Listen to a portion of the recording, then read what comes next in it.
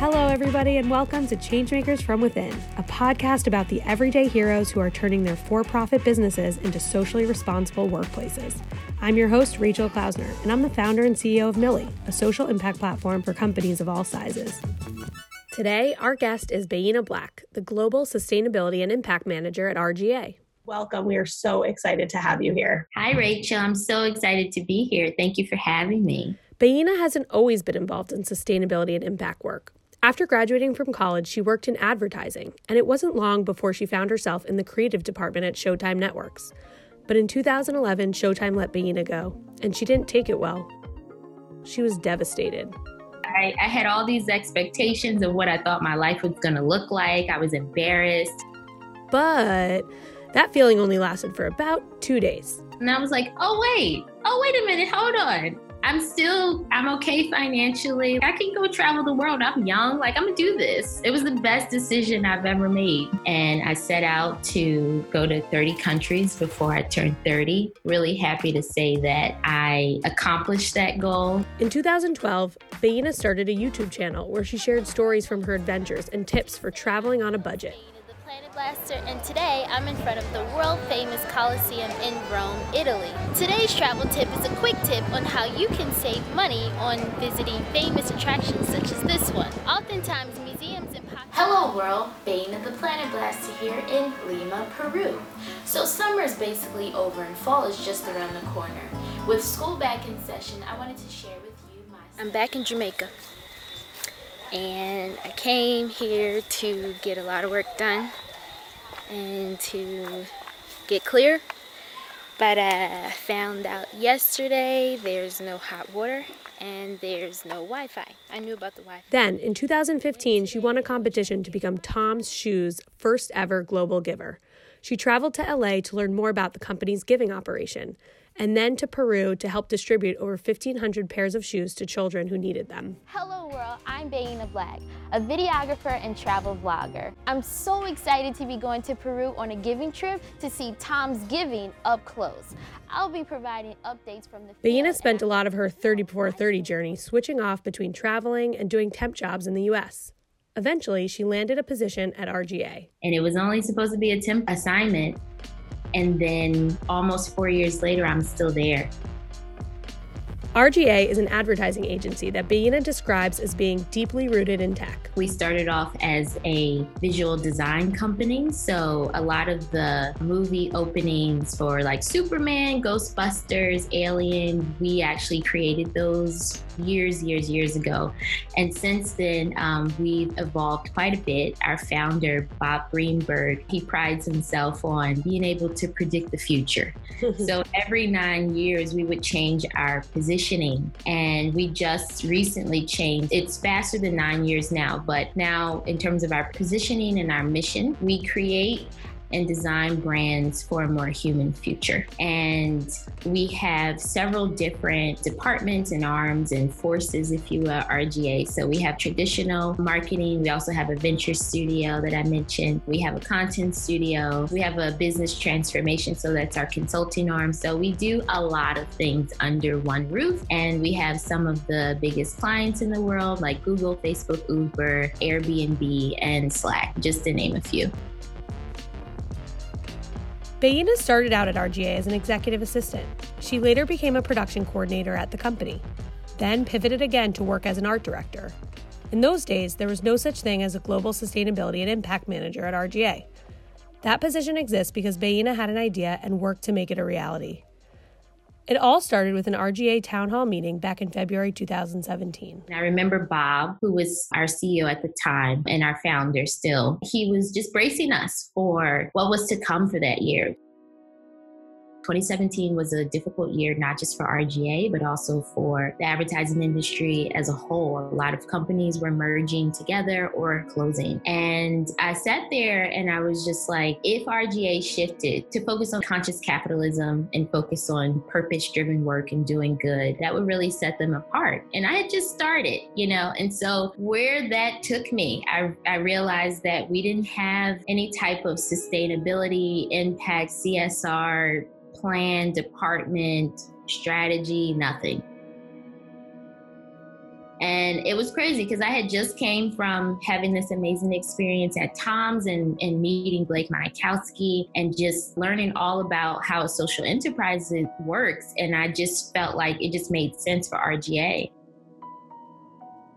And so what happened next was once I realized that I was going to be staying, because remember, I thought I was just going to be there for like 4 months, I created a model. At first, it was called a CSR model because I didn't know the breadth of what I know now about sustainability. But it was a CSR model that felt inclusive, that gave people the opportunity to give back and volunteer their time using their skills. And what I did was I created this model and I just kept at it and would show it to anyone who would listen to me and give me feedback and advice. So that's how I got to know a lot of people in our network, because RGA, one thing I forgot to mention is that RGA has 15 different offices in about 10 different countries. So we have about 1,500 people. So I got to know a lot of folks that way by just shopping around goodness. And fast forward to 2018, I pitched the model to our now CEO, Sean Lyons, and he loved it. He said, we can't not do it. The year after, so last year, 2019, I sent him an update email and I was just like, hey, Sean, like, here's where I've been successful in terms of moving forward with the model. Here's where I have challenges. And I was really honest with him in saying that, you know, I thought we would have been a lot further at this point with implementing this model for everybody to give back. And if RGA isn't taking this seriously, then I'm not going to do this here anymore. I'll just fulfill my impact efforts elsewhere. And I was saying that not as in I'm quitting my job, but just like, I'm just going to stop this side hustle of mine, because I'm very much an entrepreneur. And I was just like, okay, I'll just focus on being an art director then. And then so about 3 to 4 days later, he wrote me back and he said, you know, I hear you, Vaina, do you want to do this full time? And so I was like a bit taken aback, and I took a minute to respond back to him. And I thought about it, talked to some of my mentors and my manager at the company. And, you know, long story short, through a very long process, I was able to create my own title, write the job description, and be able to walk in my purpose and do this great work.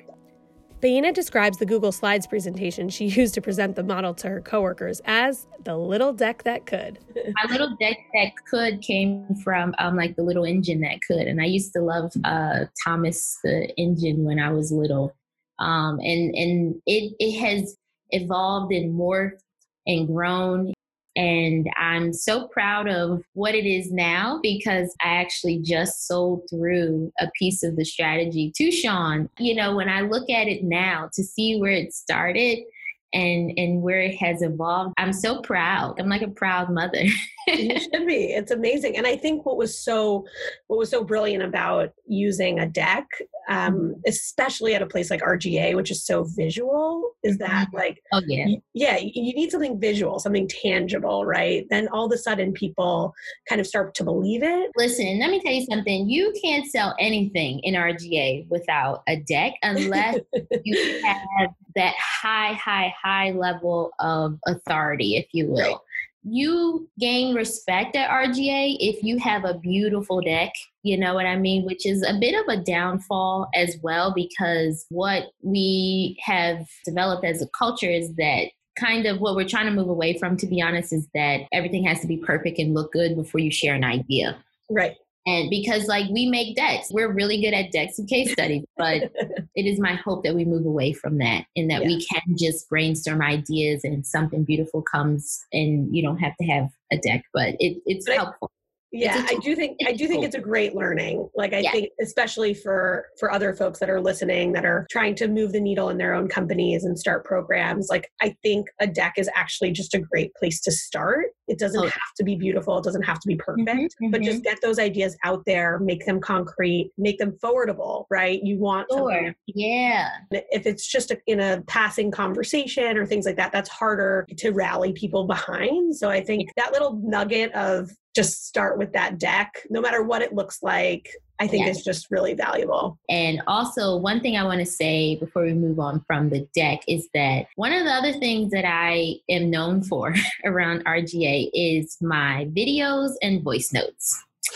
And so while, I'm a pretty good writer, I prefer to talk and I love making videos. I used to be a YouTuber, right? And so what I've also done with said deck is if I couldn't get a meeting with somebody or it was taking too long to get on their calendar or read whatever it was, I would share with them the presentation of me walking through the deck. And so it was a nice way for them to see how excited I was and, explain things without me having to meet with them because everybody's busy and I get that. And I was just like, I just want you to have this information. So here's a video. So that's also another way to spread the message faster is by recording yourself presenting. So can you tell us, where does social impact and sustainability, where do you sit within the company structure? I sit in the strategy department, and where I feel like I probably should sit is in BT, in our business transformation department, because that's our consulting arm. And the reason why I say that in terms of the should, and I'm using quotes in terms of should, is because Hannah Jones, who's the former chief sustainability officer at Nike, I took a course this year on corporate sustainability at NYU.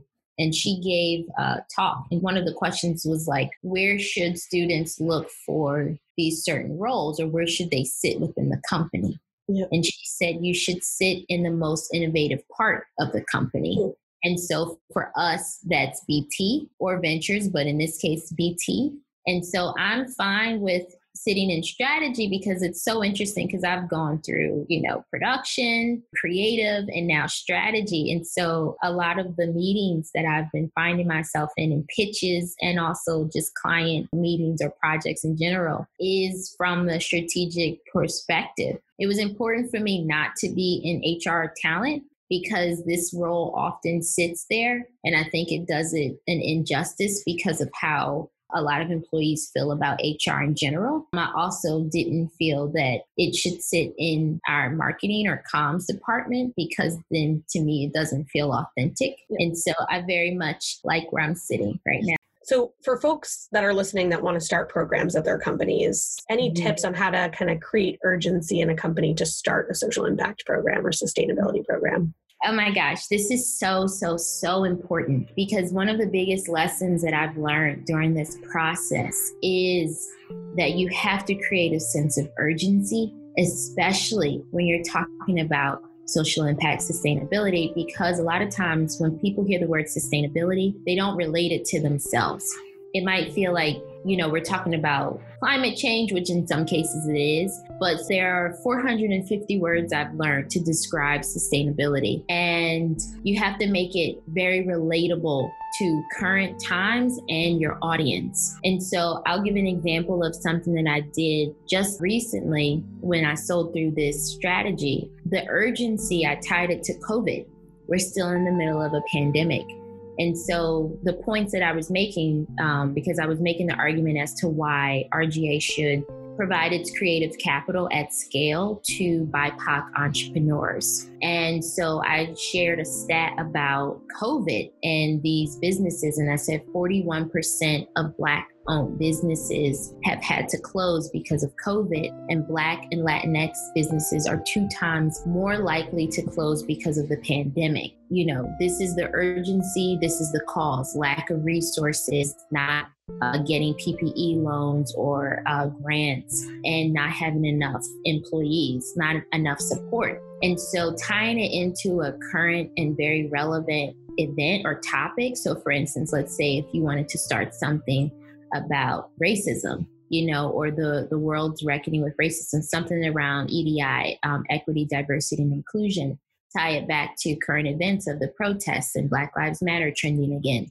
And so that sense of urgency really helps people to feel like this is something we need to act on right now and not in the future. Because even though climate change is here and now, and we need to be doing things about it right now, I think that people still have this false belief that we have all this time to fix it, and we don't. How do you talk about climate change with a sense of urgency?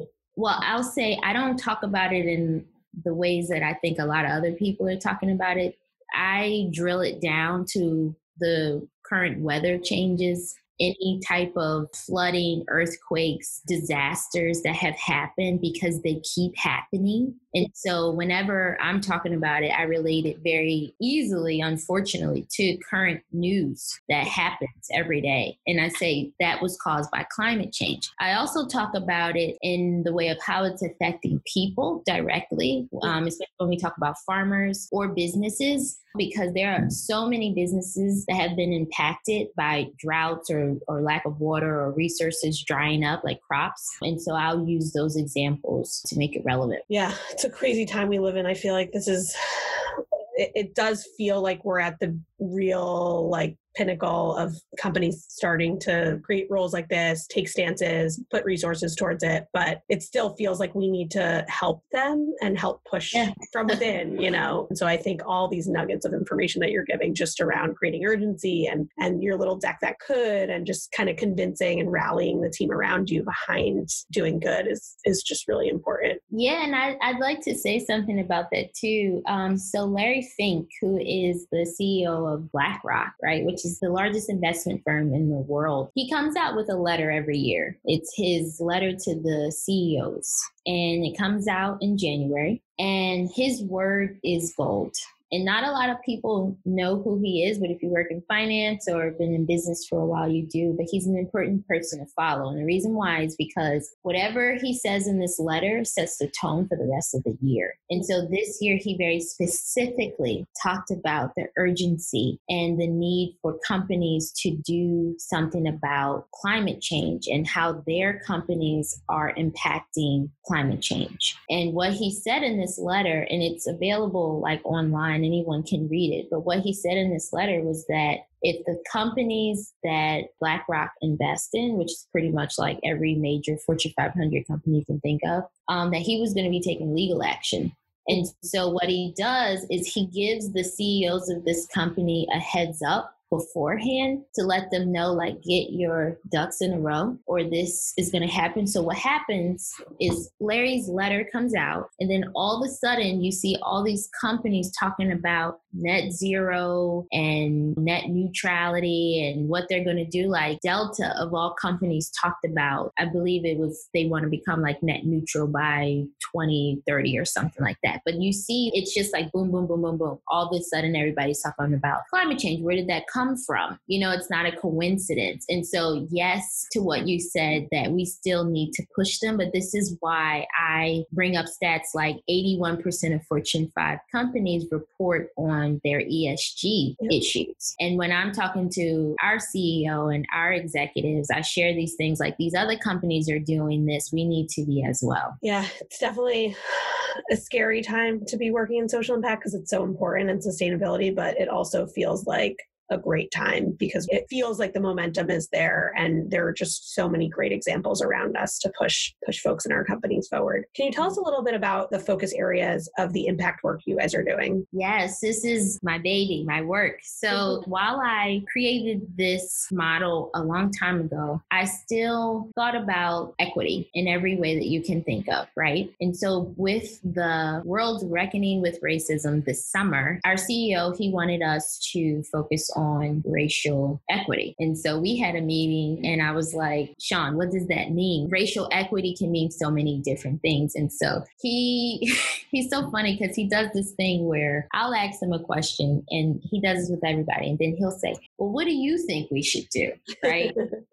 and so I was just like, bet, got it. So I went to work and did my research and due diligence because even though I felt like I had always known, but I was like, let me get the proper research to back me up. And so what we will be focusing on, this is the strategy that I just sold through, is we will be supporting BIPOC businesses, so Black, Indigenous, and people of color businesses, using our creative capital at scale. And so because we're an ad agency and we create brands and campaigns and systems for some of the world's top companies, we're going to do that on a smaller scale now for these BIPOC businesses. And we're also going to create a fund to help them with their marketing, employment, and growth needs. And so one of the things that I've learned over the past few years is look at what you already have, right? Look at the resources, the talent, the time, the money that you already have, the things that you already budget for. And if there's a way that you can shift the focus,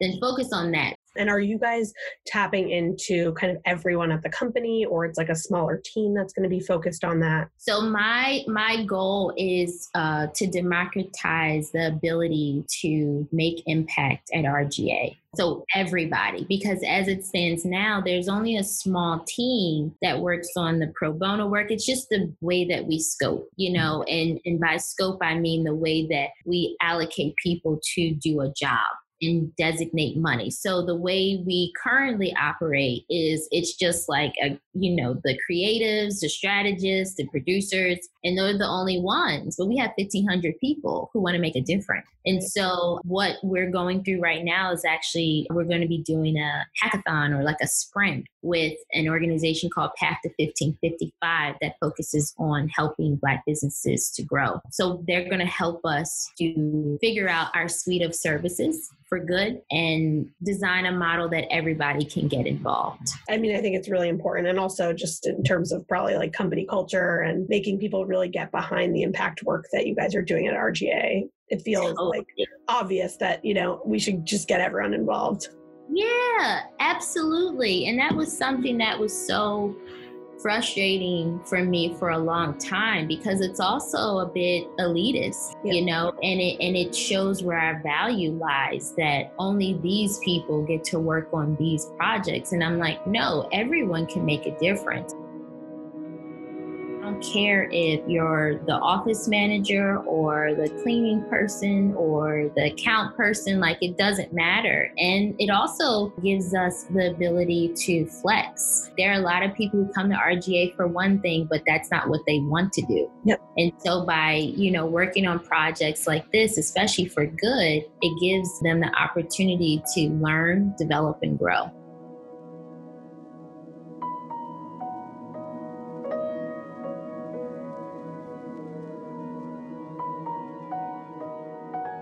Of course, the COVID-19 pandemic has thrown a wrench in some of RGA's social impact work. Back in February 2020, the company launched a new initiative to help bridge the digital divide in San Francisco, where RGA partners with the African American Arts and Culture Complex. The complex is located in the city's Fillmore district. They're in San Francisco, and they're just down the street from Silicon Valley, and you have all the major tech companies there. Meanwhile, in this section of Fillmore, which is historically Black, the residents don't have access to these technologies. The complex has a room called the Light Cipher Lab, which is a space set aside for people to come in and learn about new technologies. Baina helped the lab bring in an award-winning virtual reality experience called Tree. I am such a fan of Tree. It talks about climate change, and it takes place in the Peruvian rainforest. And I love that it incorporates sense as well, and haptics, so touch and all the things. And it's created by New Reality Co., which is the company of two good friends of mine. And they are associated with RGA. They're embedded in our content studio, and they provide us our AR and VR needs. And so this journey started in 2017, and we just launched February the 20th. We cut the ribbon. There was literally a ribbon cutting ceremony with the mayor's office to open the doors to the lab. And what makes me so proud and just so happy is that we were able to do it, because it did take a long time. There was a lot of stakeholders involved and a lot of site visits and communications and stops and starts, but it finally happened. It was awesome because Tree has exhibited over 144 places. It's even gone to Davos and lots of other popular conferences as well. So to bring it there to that Arts and Culture Center was really a dream come true. I get emotional thinking about it now, because I'm thinking about people's faces. A lot of people cry after they do Tree, and they're just so taken aback and never have even done VR or never done an experience like that. And it really warms my heart to see how excited people were about it. So we brought Tree to the AAACC, opened the Light Cipher Lab, and then COVID happened. So, it didn't necessarily work out the way that we had envisioned, but the beauty is that it happened. So can you tell us, obviously this year has been crazy with COVID, and I'm sure things have shifted pretty dramatically. Can you tell us about what kind of social impact and sustainability and employee engagement around it has looked like this year for you guys? Yeah. So one of the projects that we're really proud of that came out of RGA is called Merch Aid. And it was created by a small creative team. And basically what they did, this was their response to COVID and businesses closing and struggling. What Merch Aid did was they paired designers with businesses in New York and Austin, and they created merch. So they created t-shirts, totes, and posters. And they all sold out. 100% of the proceeds went to the businesses. So we were able to donate over 100K to about 40 small businesses. Wow. And it's a really great project, really proud of it. Our London office also created a children's storybook called From My Window. And it is meant to basically like calm children down and explain what's going on with COVID and the fact that they're not in school and inside. We've also raised over $5,000 to feed the medical workers, the frontline workers in New York City. That was back in April for World Health Medical Professionals Day, I believe it was called, back like April the 8th. So yes, our focus was a lot more on businesses that were impacted by COVID and also wanting to support frontline workers. And we made a pretty sizable donation to the New York Food Bank as well.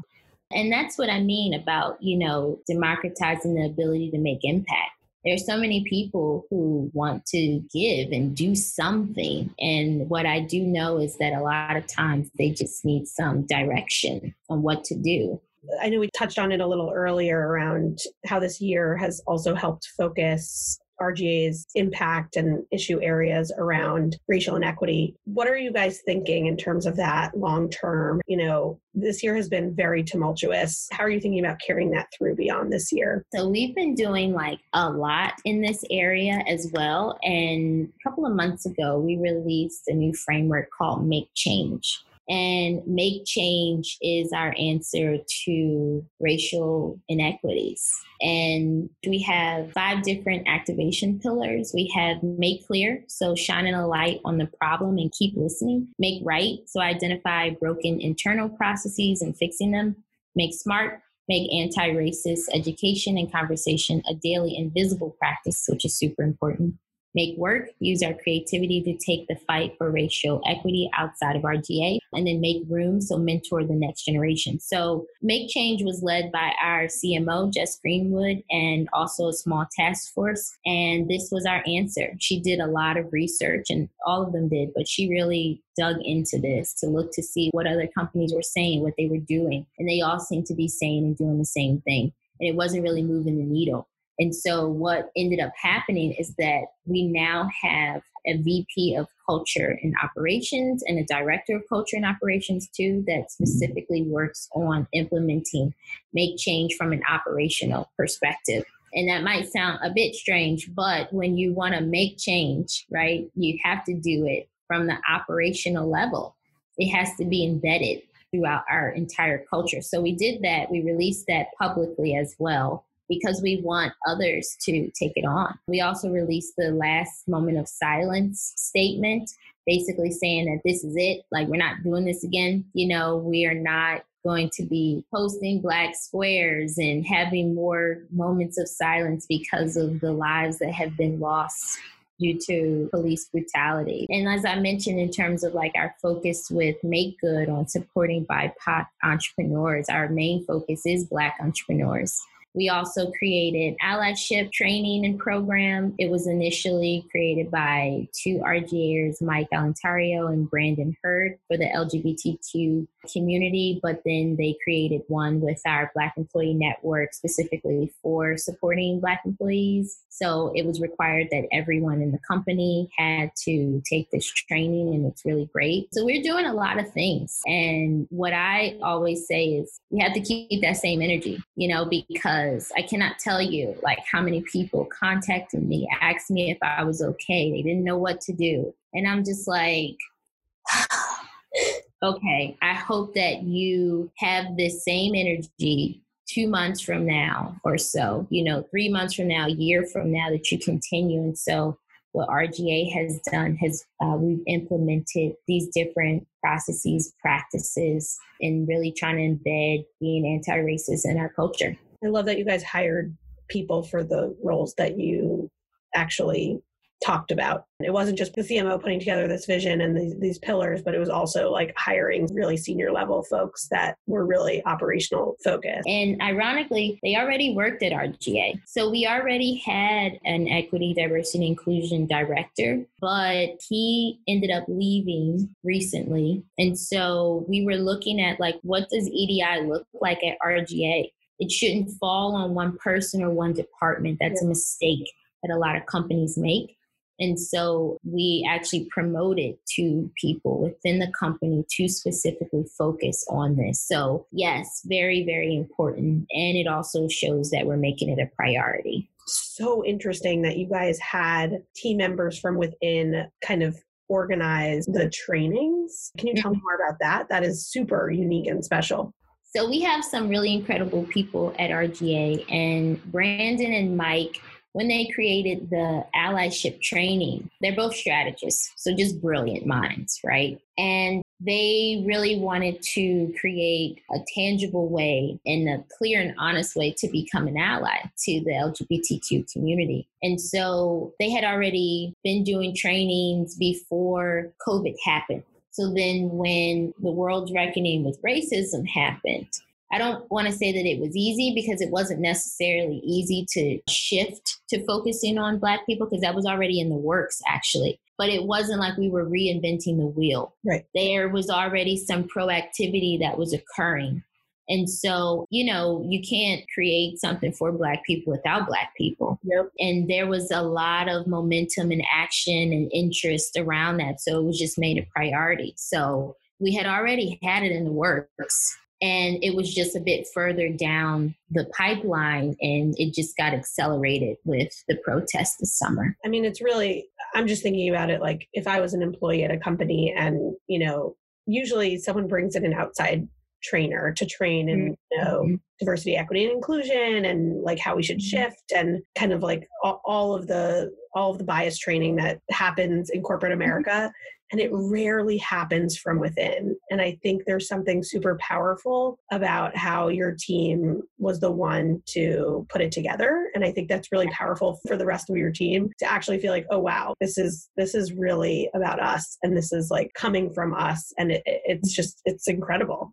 Yeah. And you know what I'll say, because we did this is so interesting now reflecting back on it, because I've been in it for so long that I haven't even necessarily been able to take a step back and view it the way that you're speaking of. So we had actually done the Courageous Conversations workshop, which is pretty popular. It's been around for 27 years and a lot of companies have done it. And we had done that in February. So right before COVID, right before the reckoning with racism, about 60 employees from all over the network in the U.S. participated in Courageous Conversations, which talks about race in a very exclusive, just in an exclusive way, meaning that that's all we talk about. We don't sugarcoat it, like it's led by a Black person. And it was just really mind-blowing, because I was one of the participants, and I'm so glad. So yes, to our team created the allyship training, but we also received training before everything happened. So we were already aware. We already had this awareness. And I'm thankful that we were able to have both,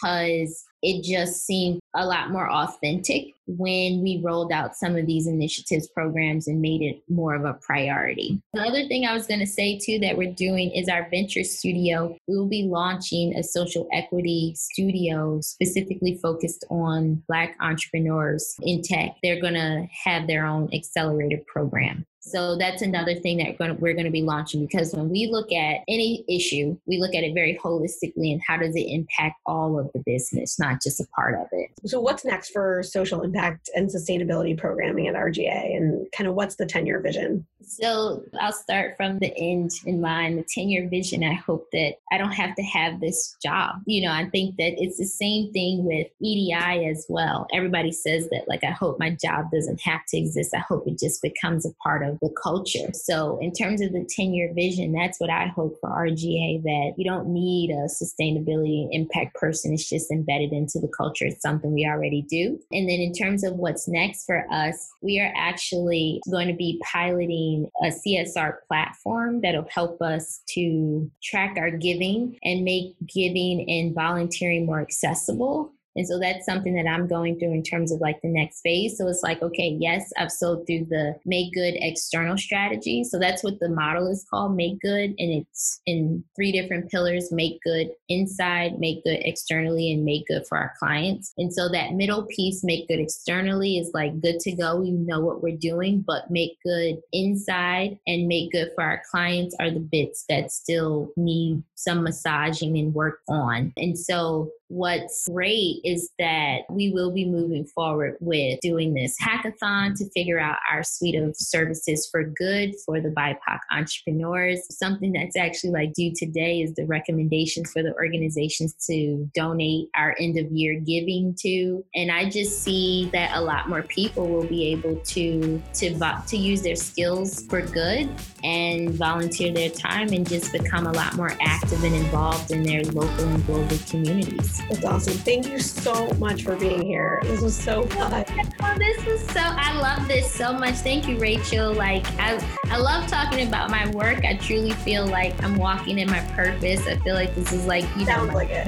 Job, so it's amazing. It's amazing. Thank you. Amazing. Your story is incredible. I'm sure it's already spinning the wheels of folks that are listening on catalyzing their teams and different programs that they can run, and just truly incredible. So I'm so happy we got to do this, and thanks so much for joining us.